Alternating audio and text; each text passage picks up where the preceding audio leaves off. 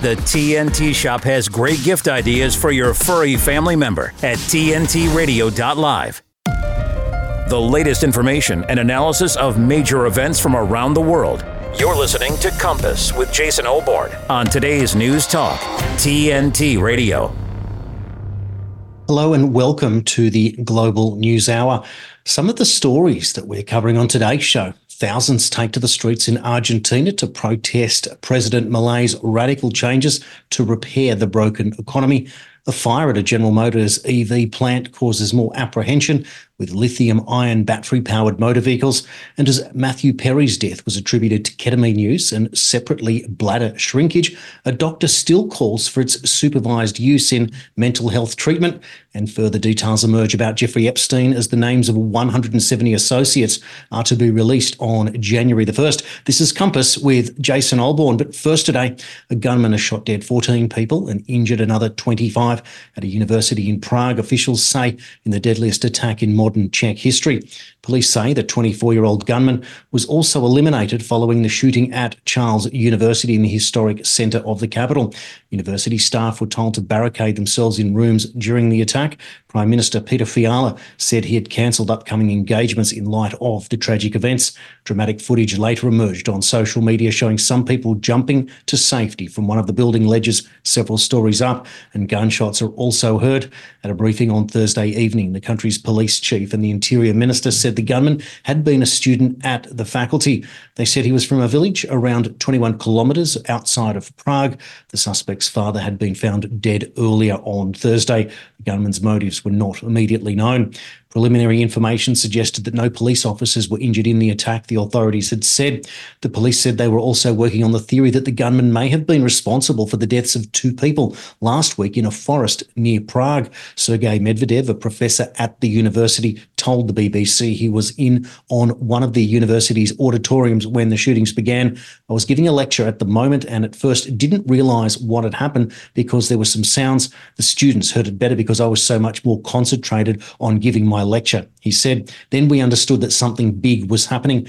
US tourist Hannah Malcote told the BBC that she and her family were on Jan Palach Square during the attack. A crowd of people were crossing the street when the first shot hit. I thought it was something like a firecracker or a car backfire until I heard the second shot and people started running. European Commission President Ursula von der Leyen said that she was shocked by the senseless violence. Founded in 1347, Charles University is the oldest and largest university in the Czech Republic and one of the oldest such institutions in Europe. This is how our ABC News America reported the story, and you may want to pay attention to how the reporter introduces speculation as to the shooter's motive.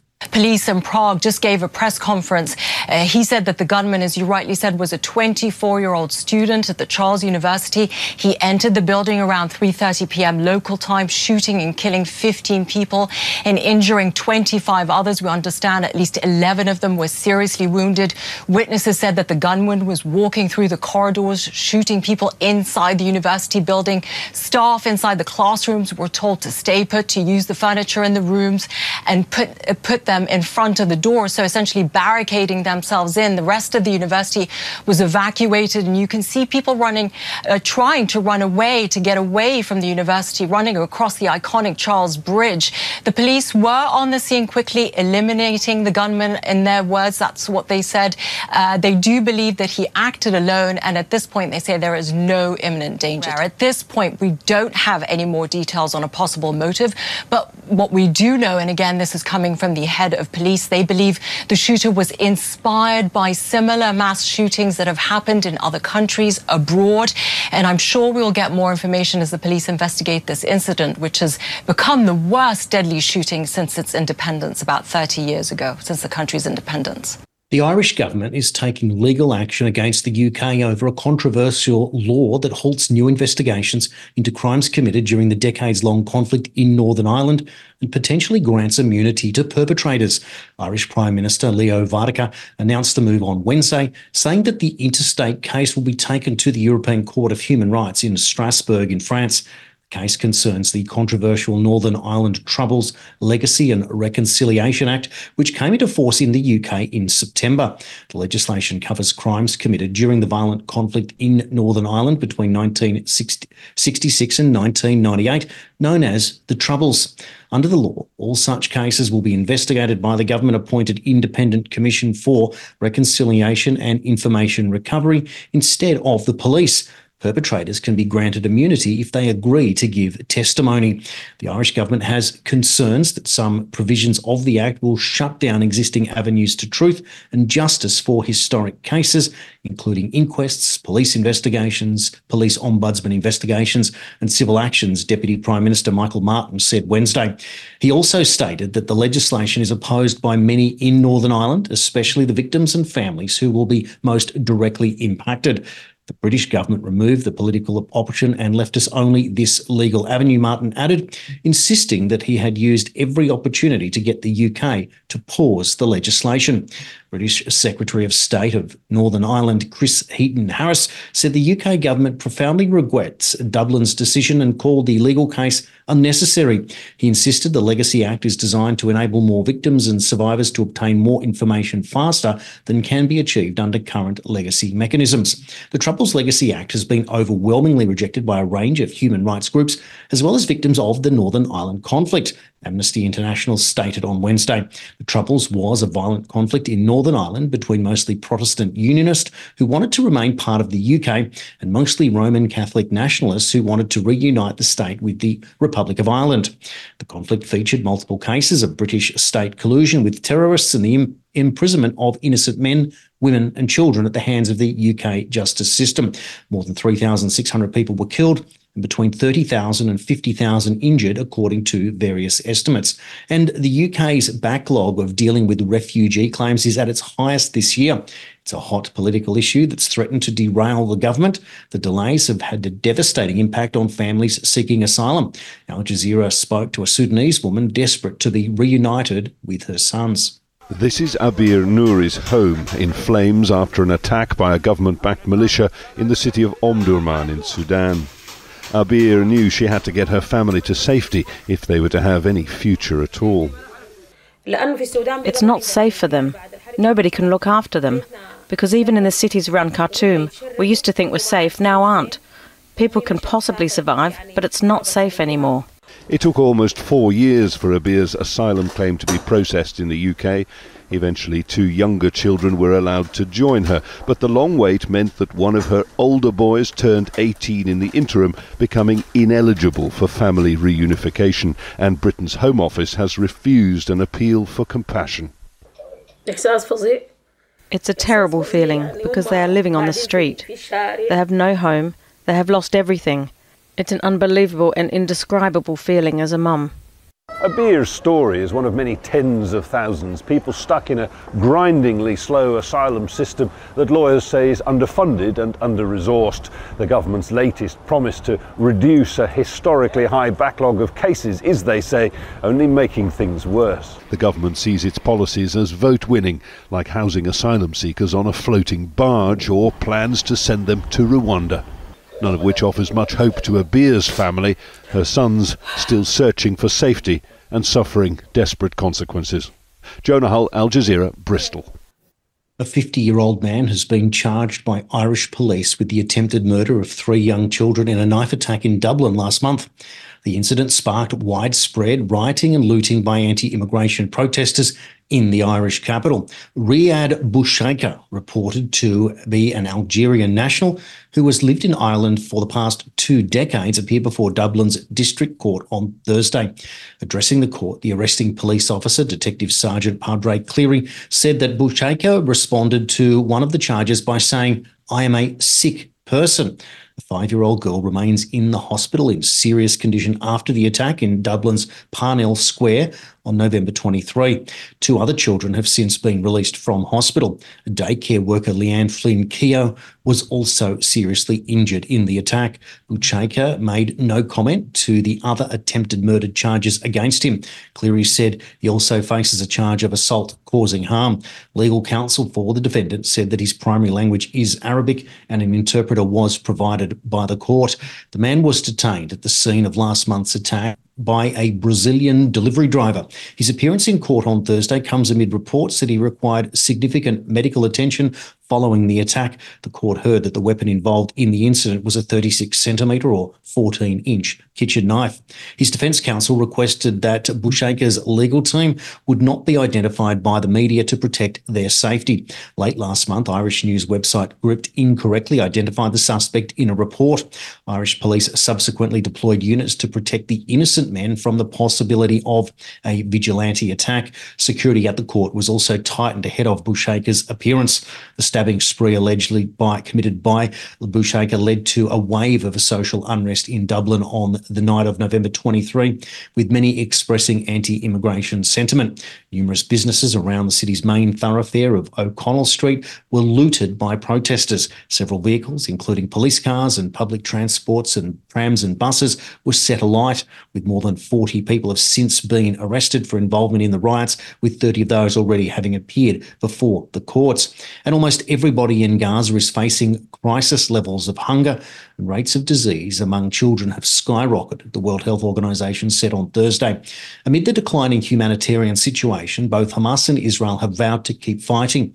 Around 93% of Gaza's 2.28 million people are facing crisis or worse levels of hunger, the WHO stated in a post to X. Citing a joint report compiled by the UN and other international bodies, the WHO warned that 17% of the Strip's residents face catastrophic levels of food insecurity, defined by the report of an imminent danger of starvation and death. Should Israel's military operation in Gaza and blockade of the Strip continue, the report predicts famine conditions by the end of February. On recent missions to the north of Gaza, whose staff say that every single person they spoke to in Gaza is hungry. The organisation said wherever they went, including hospitals and emergency wards, people asked for food. Malnutrition and the destruction of infrastructure has caused a proliferation of disease, the WHO stated. Over 100,000 cases of diarrhoea, 150,000 cases of upper respiratory infections have been recorded since mid-October, the organisation said, noting that the diarrhoea cases among children under 5 years old are now 25 times more common than before the conflict began. The people of Gaza, who have already suffered enough, now face death from starvation and disease that could be easily treated with a functioning health system. The WHO said this must stop. Food and other aid flow must be in greater amounts. The WHO reiterated its call for an immediate humanitarian ceasefire.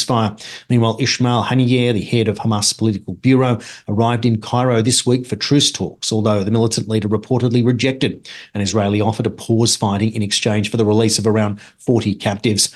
Israeli Prime Minister Netanyahu said on Thursday that Israel will not stop the war until we achieve all of its goals, completing the elimination of Hamas and releasing all of our hostages. He also called on the Palestinian militants to surrender or die. His comments came after Hamas reportedly did reject West Jerusalem's offer for the week-long humanitarian pause.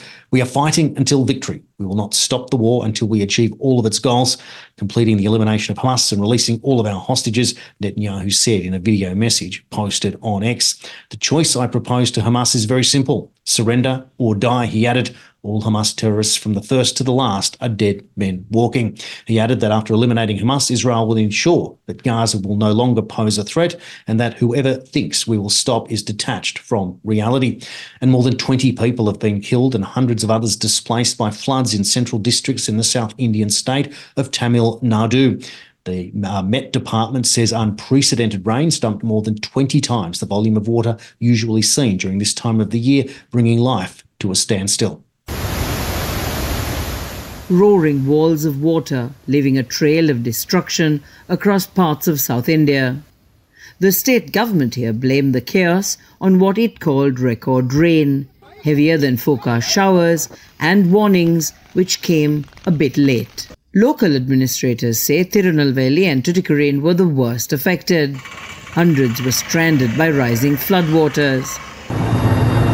Rescue teams worked hard to reach vulnerable victims like this pregnant woman and this young baby trapped by the floods.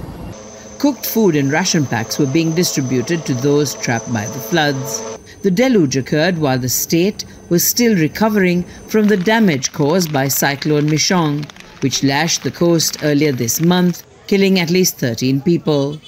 The floods are beginning to recede, and residents are desperately hoping for a respite from more rain. Minna Fernandez, Al Jazeera.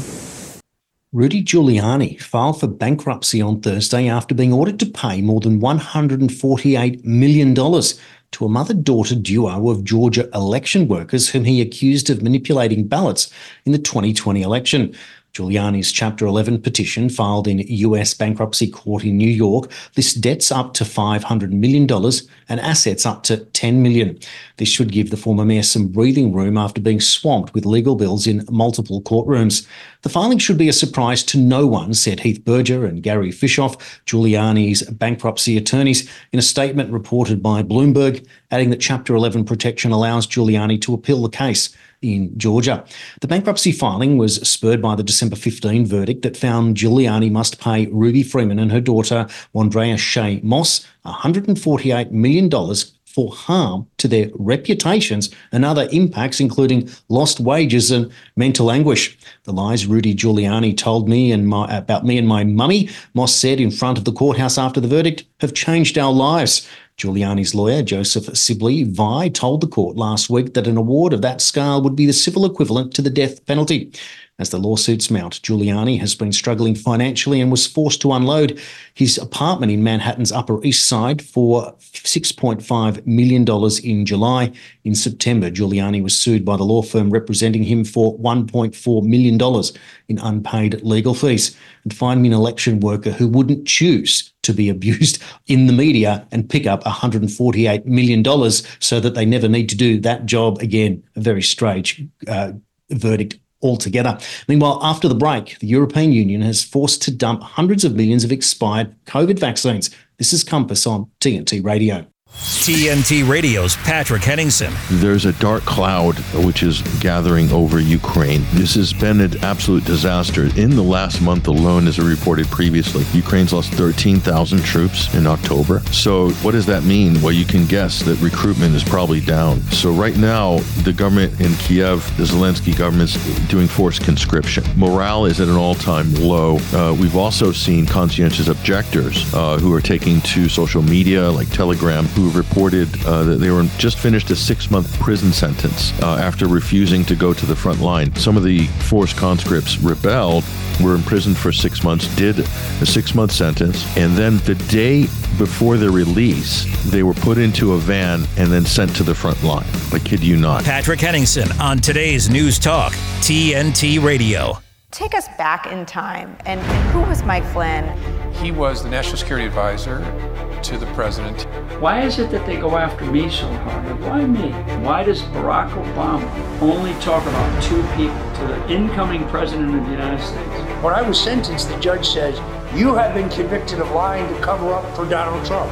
To which I say, cover up what? Russian collusion? There was no Russian collusion to cover up. We see in today's current scenario with President Joe Biden, who came in with high expectations, that he has been viewed as divisive. And we're committed to advancing transgender equality in the classroom. The liberal media say, well, this is his love for his son, and yes, he's going to protect his son. But let me tell you, a lot of fathers love their sons, but their sons had to go to jail when they broke the law. This moment, people see a lot of those telltale signs of a far-left drift to the country. Whether you're talking about socialism or you're talking about communism. Socialism is just a kinder cousin of communism, but the goal is the same, for the state to have control of every aspect of your life. We have multiple hearings on different agencies that have actually just gone rogue.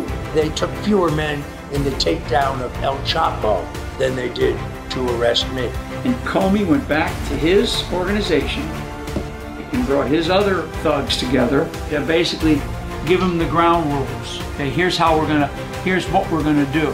And now I need some ideas about how to execute this, basically this act of treason. I think we all know, James Comey, that you're a great storyteller because you made up the entire story about Crossfire Hurricane. So it's really fitting that a criminal like yourself wrote a crime novel. Do you remember me? Remember me from your book signing? It doesn't matter whether they're Republican or Democrat. People will sell their soul to obtain an ounce of political power in Washington, D.C. I don't even know that draining the swamp is the appropriate metaphor anymore after what we've seen these last 4 years. We need basically an exorcism in Washington, D.C. When, Satan is tempting Jesus in the desert, I'll give you all the riches of the world. I'll give you everything. All you have to do is bow to me. That's what Barack Obama has done. That's what Jim Comey has done. That's what these bastards have done. The Fall of Deceit at salemnow.com. You're with Jason Olbourne and Compass on today's News Talk Radio, TNT. Welcome back. At least 215 million expired doses of the mRNA shots have been destroyed by the European Union. This comes at a cost to the taxpayer of around €4 billion. It appears people are not interested in taking the boosters anymore, so countries have been forced to throw them away. The EU bought massive quantities of the brand new mRNA shots that never were tested for long-term side effects. In fact, they ordered a whopping 4.2 billion vaccine doses, enough for giving each citizen in the EU 9 doses. Is this why they pushed so hard for people to get the boosters so that they could get rid of their surplus vaccines? Only 15 EU member countries disclosed their data, and it shows that they have thrown away at least 0.7 doses per person on average. If we project this number to the EU as a whole, it would mean a whopping 312 million doses have been tossed out, equal to about €5.8 billion worth of taxpayer money down the drain. However, the real number is likely higher, as Germany, which has already thrown away 83 million vaccine doses, said a few months ago that they had a stockpile of another 120 million doses that are expiring early next year. Looking at the data, we see that people really do not seem interested in taking any more vaccines. The propaganda seems to have failed. People simply don't want to get the shots in the same way as they did before. Poland and Hungary have refused to accept any more vaccines and are now being sued by Pfizer for not paying for millions and millions of doses. And in Romania, prosecutors are looking to take legal action against its former Prime Minister and health ministers. They say it's because they bought too many vaccines, which caused the state massive financial losses. And thousands of protesters have rallied in Argentina's capital against austerity measures announced by newly elected President Javier Milei. For the first time in years, protesters were met with resistance from police who were using cameras to record those who were trying to enter the city. There was a heavy police presence, and the government threatened to cut welfare to anyone blocking major roads.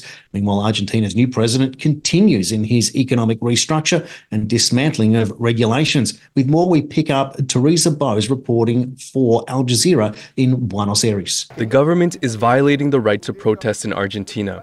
They want to violate the judiciary and the legislative branches with a series of laws they want to pass. I am very worried about democratic freedoms in Argentina. The police controlled access to the capital and filmed people on buses and train stations who were trying to make it to the center of the city. There's lots of tension in the center of Buenos Aires with hundreds of police officers that have been deployed here. The government says that protesters are not allowed to cover their faces or to carry what could be considered a weapon, like a stick. They're also saying that protesters won't be allowed to block any roads, which has been a common practice until now. Despite this, demonstrators on foot managed to reach the Plaza de Mayo in front of the presidential palace. Argentina is in the middle of an economic crisis. Inflation was already very high when Javier Milei took office 10 days ago. But a 54% devaluation of the currency last week has made the situation even worse. Milei says only an orthodox economic plan will get Argentina out of the crisis. Muchas gracias.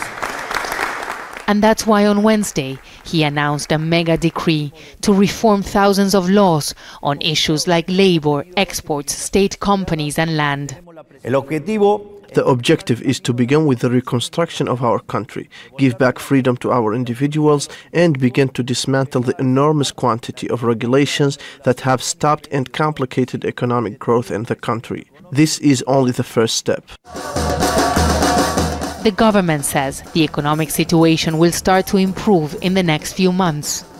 People here are not convinced and vow to remain ready to fight back. General Motors was forced to temporarily shut down production of its electric vehicle factory in Detroit after a fire broke out on Tuesday afternoon, the Detroit Free Press has reported. The fire has since been contained and GM resumed operations at Factory Zero on Wednesday. Authorities are still investigating what sparked the blaze. However, Detroit Fire Chief James Harris has already offered an early explanation implicating a familiar culprit for EV-related fires. It wound up being some lithium-ion batteries, Harris told the newspaper. He said a third alarm fire was called, a classification used by fire departments indicating a serious blaze. All employees were safely evacuated as smoke spread throughout most of the factory and no one was hurt. Factory Zero, so named because it's GM's first dedicated EV assembly plant, is where the automaker builds its electric GMC Hummer SUV pickup and the electric Chevy Silverado pickup truck. Up until last month, the Cruise Origin was also assembled there, but its production was abruptly delayed after the autonomous vehicle division became the subject of a federal investigation following reports of its robo-taxis endangering and striking civilians to coup de grace of a calamitous year. Whatever trouble its EVs are getting into on the road, GM claims that its vehicles were not at fault in this incident. The fire was not vehicle-related, occurred near a shipping dock area, a GM spokesman told Detroit Free Press. We are still, though, investigating the cause. It's unclear if the batteries described by Chief Harris were intended for use in the automaker's electric trucks. It's also undetermined whether the fire started with the batteries. If both are true, though, and EV batteries turn out to be the cause, then it would seem remiss to call the fire not vehicle related. And 4 states, Florida, Tennessee, North Carolina and Massachusetts, have decided to force voters with a single option for the Democratic primary, that being Joe Biden. The decision, which effectively crowns Joe Biden as the Democratic nominee in those states without primary contest, has incited allegations of disenfranchisement and questions about the democratic process within the party called the Democrats.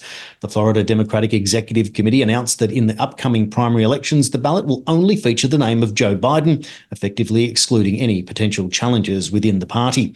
The inclusion of only Joe Biden's name by the Florida Democratic Party has led to a federal lawsuit spearheaded by Tampa attorney Michael Steinberg. The lawsuit claims a violation of constitutional rights due to the exclusion of other Democratic candidates, notably Minnesota Congressman Dean Phillips. Steinberg, asserting claims of due process and equal protection right violations, described the decision as arbitrary and capricious, calling for the courts to order the addition of Phillips' name to the ballot. Meanwhile, Tennessee and North Carolina have similarly placed only Biden's name on the ballot, with North Carolina offering no preference as an alternative option. And in Massachusetts, the singular listing of Biden echoes similar sentiments raised in other states. Marianne Williamson expressed strong disapproval following the Massachusetts Democratic primary's decision to submit only President Joe Biden's name for the state's Super Tuesday presidential primary ballot. The DNC is at it again. We discover the Massachusetts Democratic primary intends to include only Joe Biden as their primary candidate on the Massachusetts ballot, Williamson wrote.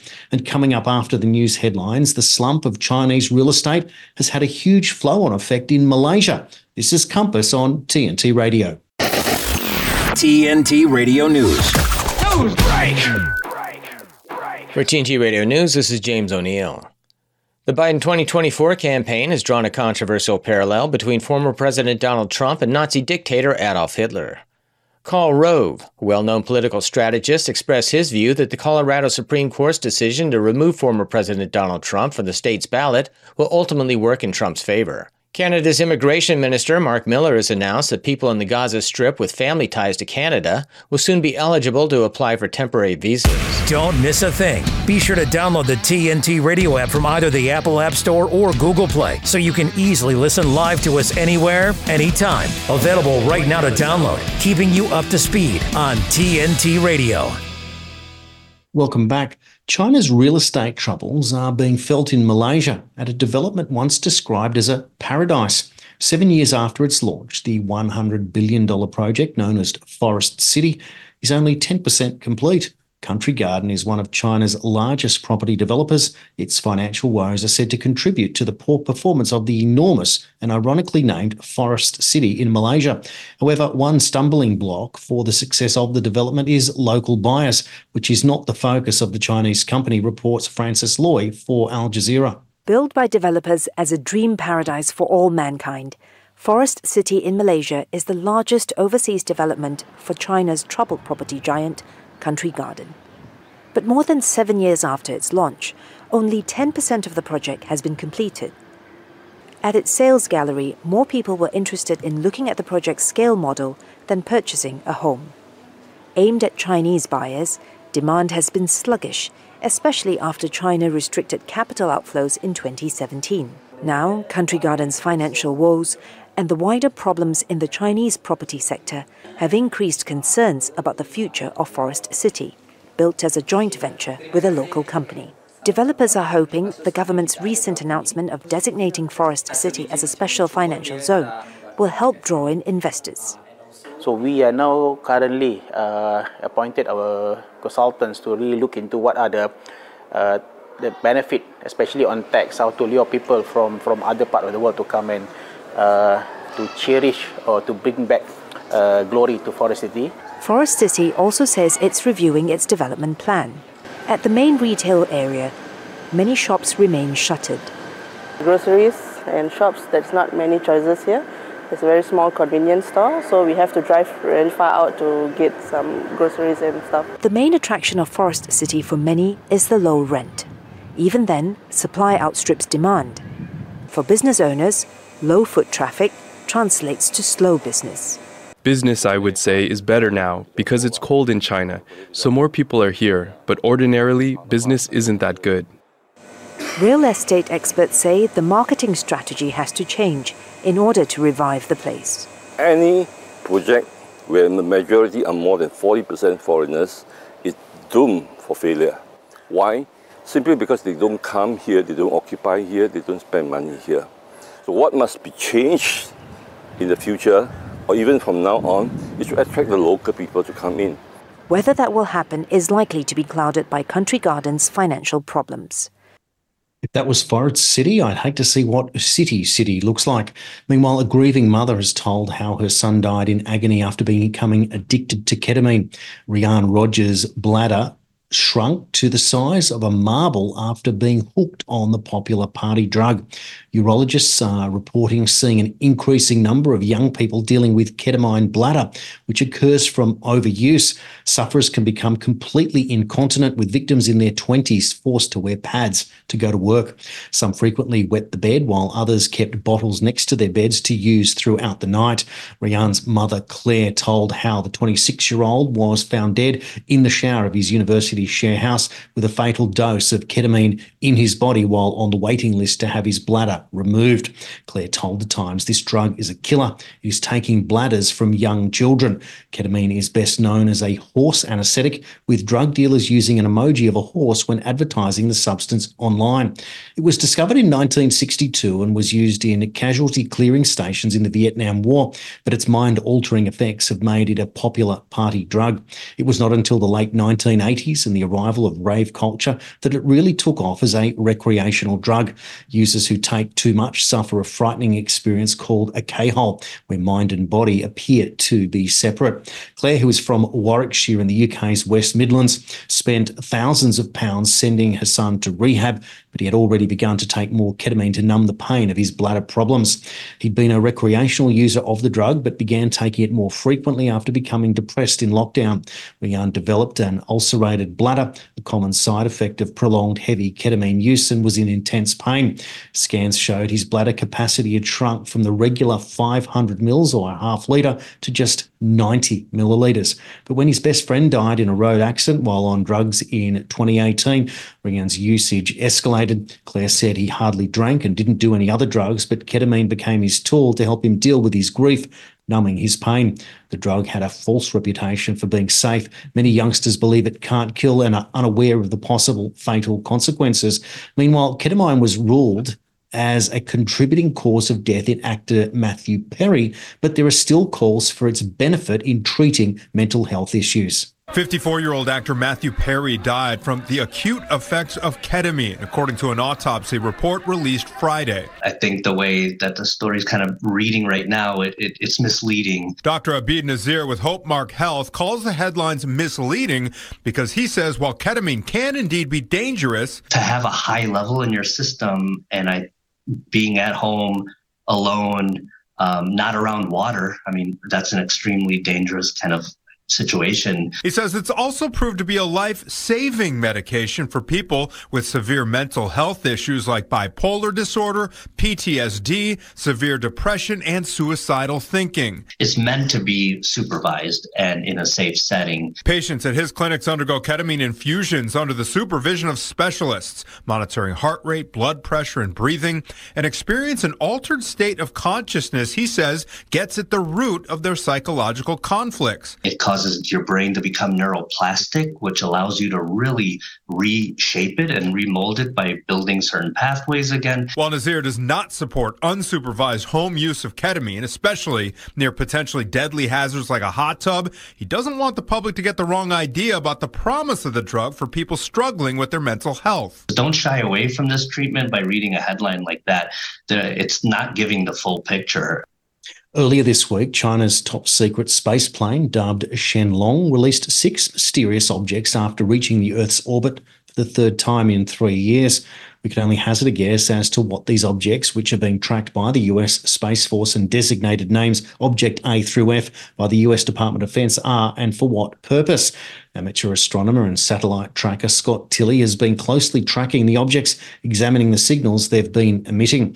And as he told the South China Morning Post, they appear to be sending the strongest signals while passing over North America.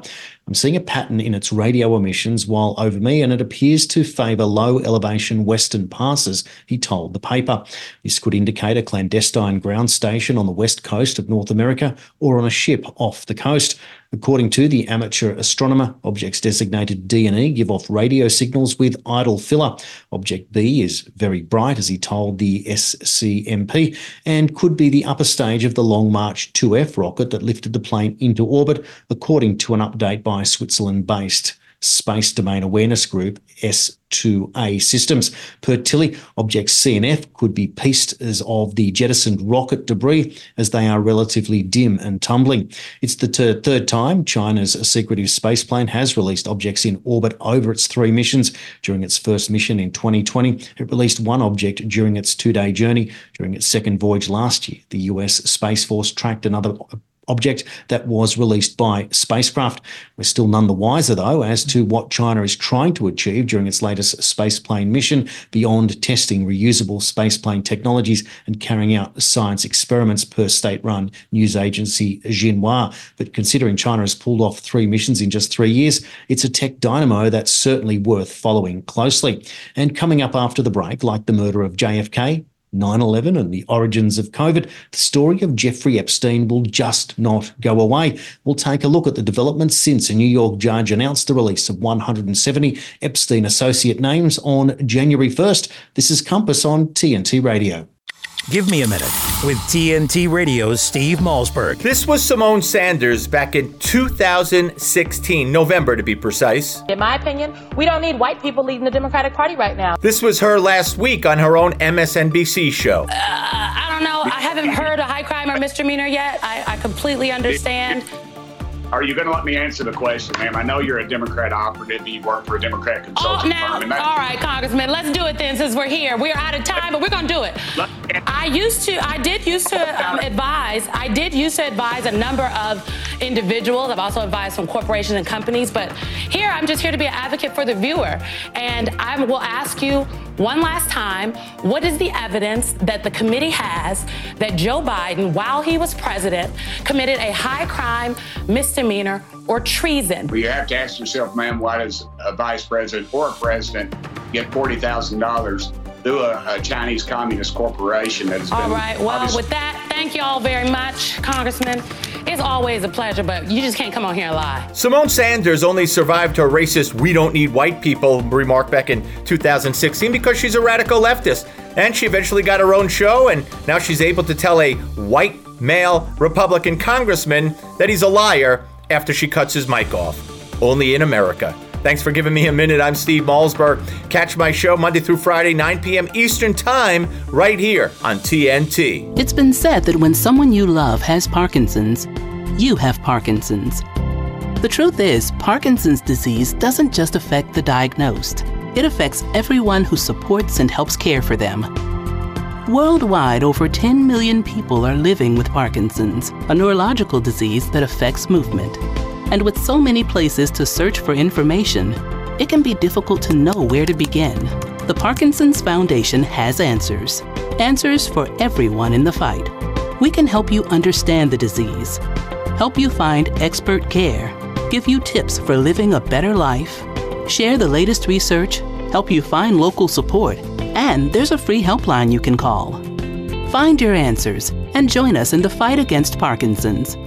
To learn more, please go to parkinson.org or call 1-800-4PD-INFO. The Parkinson's Foundation. Better lives together. This is Compass with Jason Olbourne on today's News Talk Radio, TNT. Welcome back. Can you imagine a non-governmental private think tank with more than 35 different departments and over 2,800 board members and never having heard of it? Allow me to introduce you to the Lifeboat Foundation. The Lifeboat Foundation is developing a world-class think tank with a rich cognitive diversity of philosophers, economists, biologists, nanotechnologists, AI researchers, educators, policy experts, engineers, lawyers, ethicists, futurists, neuroscientists, physicists, space experts, and other top thinkers to encourage scientific advancements which helping humanity survive existential risks and possible misuse of increasingly powerful technologies, including genetic engineering, nanotechnology, robotics, as we move towards the singularity. Unlike most organisations whose advisory boards are too small to do more than provide some evidence, our think tank provides action as well as words. Look at all these people, 2,800 in fact, sitting on the boards, PhDs, MAs, etc. And how about this? On the advisory board when he was alive was Jeffrey Epstein, financier, science philanthropist. He is the chairman and CEO of the Financial Trust Company. Jeffrey, it says, is a former member of the Trilateral Commission, the Council on Foreign Relations, the New York Academy of Science, and a former Rockefeller University board member, actively involved in the Santa Fe Institute Theoretical Biology Initiative at the Institute for Advanced Study, the Quantum Gravity Program at the University of Pennsylvania, and once sat on the Mind, Brain and Behavior Advisory Committee at Harvard University. He's also a member of the Edge Foundation. The mission statement of the Lifeboat Foundation is a non-profit, non-governmental organisation dedicated to encouraging scientific advancements while helping humanity survive existential risks and possible misuse of increasingly powerful technologies, including engineering, nanotechnology, robot AI, as we move towards a singularity.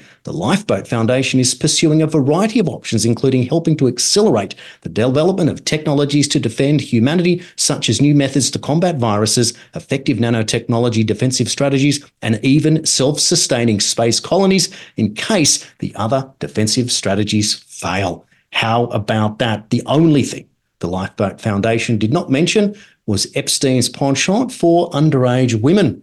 Meanwhile, Rep. Tim Burchett, who you just saw in that promo in the break, confirms that there are members of Congress who are currently being blackmailed to not release the information pertaining to Jeffrey Epstein. In this video, he explains this to Benny Johnson, along with another very revealing piece of information.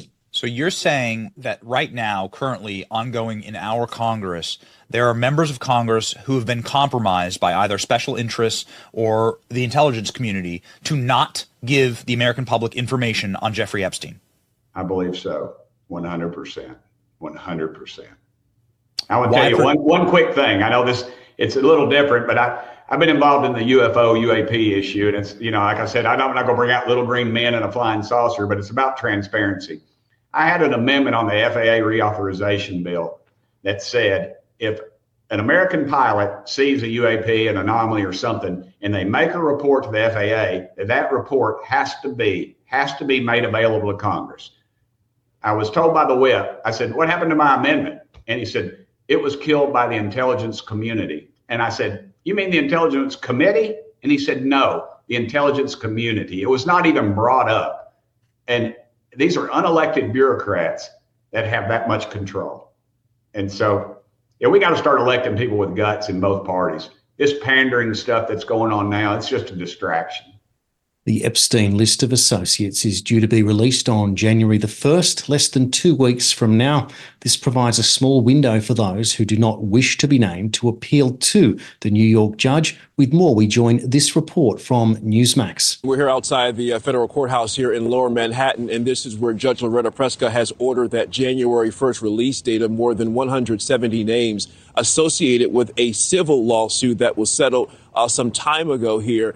But many of those names that will be released are Jeffrey Epstein's close friends, associates, and some of his victims. Now, the judge is also allowing those individuals who would like to keep their names concealed or redacted to file an appeal to make their case before the release of those names in less than 2 weeks. Now, many of those names that will come out certainly are known and notable, including former presidents, but they are all part of a now settled civil lawsuit against Ghislaine Maxwell brought by Virginia Giuffre. Now, Giuffre accused Maxwell of helping Epstein abuse her by arranging travel plans along with setting up meeting times and places around the world to facilitate her sexual abuse. Maxwell is now serving 20 years in a federal prison after she was convicted in 2021 for her role in a scheme to sexually exploit and abuse multiple teenage girls with Epstein over a 10-year period. Now, Epstein died by suicide in a Manhattan federal jail in 2019 while awaiting trial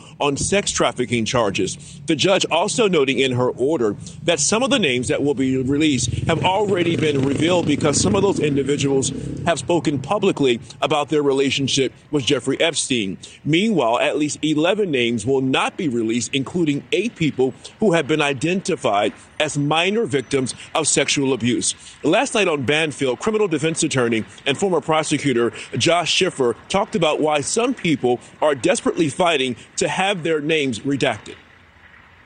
So there's a lot of reasons someone wouldn't want their name associated with someone whose name is literally everything bad in high society and regular society for that matter. So if you were someone of particular current relevant importance, think someone big in finance, think someone big in politics. Jeffrey Epstein knew everyone. When you said earlier he palled around with royalty. So how will the media and public react when these names are released to the general public? And will it involve some of those names to take drastic action? If we backtrack to early 2022, when it was reported that disgraced modelling agent and Jeffrey Epstein associate Jean-Luc Brunel died by suicide in his prison cell on a Saturday night in Paris, ABC News reported at the time. The Paris prosecutor's office confirmed to the news agency that Brunel was found dead in his prison cell around 1 a.m. local time. Brunel's lawyers told the ABC News channel Brunel hanged himself. The prosecutor's office declined to confirm those details of death. In December of 2020, Brunel was charged with the rape of minors over the age of 15 and sexual harassment, a crime in France. In a statement on their client's death, which was in France and sent to and translated by ABC, Brunel's lawyers said that a 75-year-old man who was destroyed by the judicial media lynching, and we should question it. Our client firmly asserted he never abused any women. He made multiple efforts to prove it. His decision was not led by a feeling of guilt, but by a deep feeling of injustice. Brunel's attorneys Matthias Chich-Portich, Marianne Abrigal and Christoph Ingrain added. Now, Virginia Giuffre, in the same court filing in 2014 in which she first accused Prince Andrew of sexually assaulting her, claimed to have been trafficked by Epstein and his girlfriend Ghislaine Maxwell to Jean-Luc Brunel. The suicide of Jean-Luc Brunel, who abused me and countless girls and young women, ends another chapter. I'm disappointed that I was not able to face him in a final trial and hold him accountable for his actions, but gratified that I was able to face him in person last year in Paris to keep him in prison there, Giuffre said in a statement issued through her lawyer, Sigrid Macaulay. Meanwhile, Virginia Giuffre, speaking to Australian 60 Minutes, explained that Epstein's girlfriend and business partner Ghislaine Maxwell was pure evil. There were so many women in Epstein's orbit that participated, procured, and benefited from Epstein's sickness. Jeffrey was dirty. He was sick. He was a pedophile. He's gone. Ghislaine, she is the wicked one. And these women with her, they deserve the same punishment. They deserve to be taken down as well. So just the beginning. Just the beginning. Yeah. In May of this year, Peter Flaherty was arrested at a Berkshire Hathaway shareholders meeting. The trespassing charge has since been dropped, but Flaherty argued that he should never have been arrested, nor should he have been handcuffed, fingerprinted, brought to jail and detained for 3 hours. Berkshire Hathaway's silencing of me, he said, is an ominous precedent for the rights of shareholders to public companies. It cannot be allowed to stand. I didn't just wander into the Berkshire shareholders meeting, nor did the incident occur during a question and answer session. I was a scheduled speaker whose name appeared on the agenda to speak in support of Proposal 8 for an independent chair. The proposal appeared in the proxy, and for weeks shareholders had been voting on it. It was the subject of a detailed proxy memo we filed with the Securities and Exchange Commission earlier in April. He said, as far as I know, the arrest of a shareholder during a proposal presentation has never before occurred at an annual meeting of a public company in the United States, with additional revelations about Bill Gates and Jeffrey Epstein since the meeting confirming the importance of the issue that he sought to raise, namely the reputational risk to Berkshire Hathaway by having one individual hold both the chairman and CEO positions, especially if that person is so closely identified with particular causes and personalities. He said the whole point of the shareholder proposals process is to allow shareholders critical of management an avenue to change corporate policy. It seems no one now wants to be associated with Jeffrey Epstein, yet so many were. The release on January 1 promises to be explosive. And meanwhile, Rep Tim Burchett can explain that in his view, congressmen, men and women are compromised, that is blackmail or bribed, then how else does that affect their behaviour? Is this why we see so much backtrapping and flip-flopping when it comes to one rule for thee and another for me? Last week, we learnt that Hunter Biden would defy a congressional subpoena to be interviewed about his family's business dealings connected to his father. He defied it and, of course, was supported by the Democratic establishment, who obfuscated, as usual, the truth of his giving testimony in that capacity, arguing that his testimony may be twisted. Let's now look back at how Democrats snookered themselves with this non-argument. Do you think people who refuse to comply with congressional subpoenas should be prosecuted by the Justice Department and at the end of the day go to jail? Yes. If you act deliberately with sneering, cavalier contempt for the American people and their representatives, we will hold you in contempt. In America, when you are subpoenaed to testify in court or in Congress, you show up. Period. That if we fail to hold Steve Bannon accountable, that he will be the exception. He will become the rule. Either we are all equal before the law or none of us is.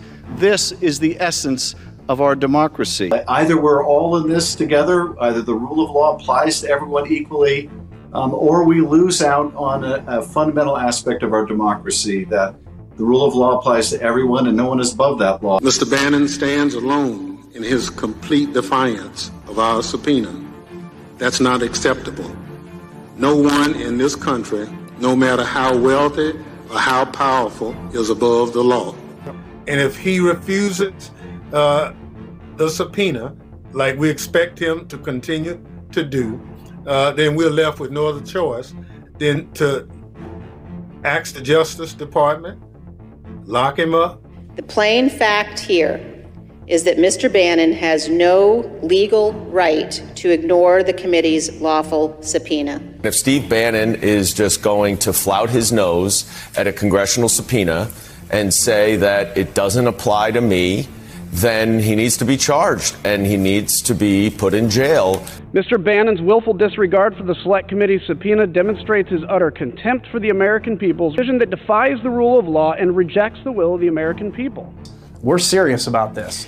And anybody that is either being subpoenaed now or will be in the future, think twice before you reject a lawful order from Congress.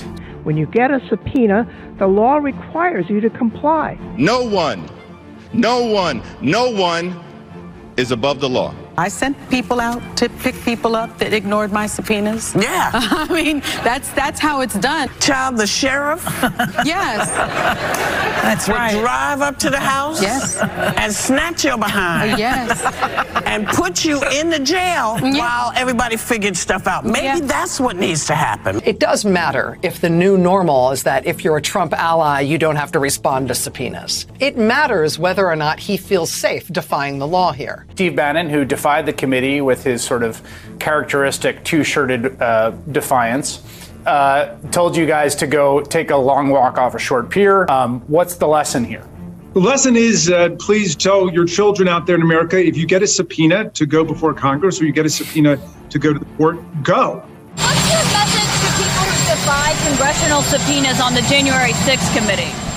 I hope that the committee goes after them and holds them accountable. Should they be prosecuted by the I do. An AI chatbot deployed by a car dealership went off the rails after mischievous users discovered a cheeky exploit, in some cases tricking the bot into offering them the deal of a lifetime. How about a brand new car for chump change? It's an amusing but cautionary tale on relying on artificial intelligence for front-of-house interactions. The dealership, Chevy of Watsonville in California, used the chatbot to handle customer online inquiries, a purpose it was expressly tailored for. Chris White, a software engineer and musician, was one such customer. Being a programmer, he asked the chatbot to write a Python script. Rather than steering the conversation towards selling him a 20-year car loan, the AI car salesman went ahead and actually wrote a real chunk of code. In the most viral example, one user tricked the chatbot into accepting their offer of just $1 for a brand new 2024 Chevy Tahoe. That's a deal, and that's a legally binding offer. No takesies backsies, the AI assured. Despite the bot's sincere promises, the offer was not, in fact, legally binding. Presumably, no Chevy dealers were harmed as a result of this viral prank. Full Path advisedly has since shut down the bot. Humans won, AI nil. And that is the last of Compass before Christmas. I'd like to wish everyone a very Merry Christmas. I will be back, though, on to deck tomorrow for the 4-hour afternoons weekends with Jason Olbourne here on TNT Radio. But up next is Chris Smith. Thanks for watching and being with us here at TNT Radio.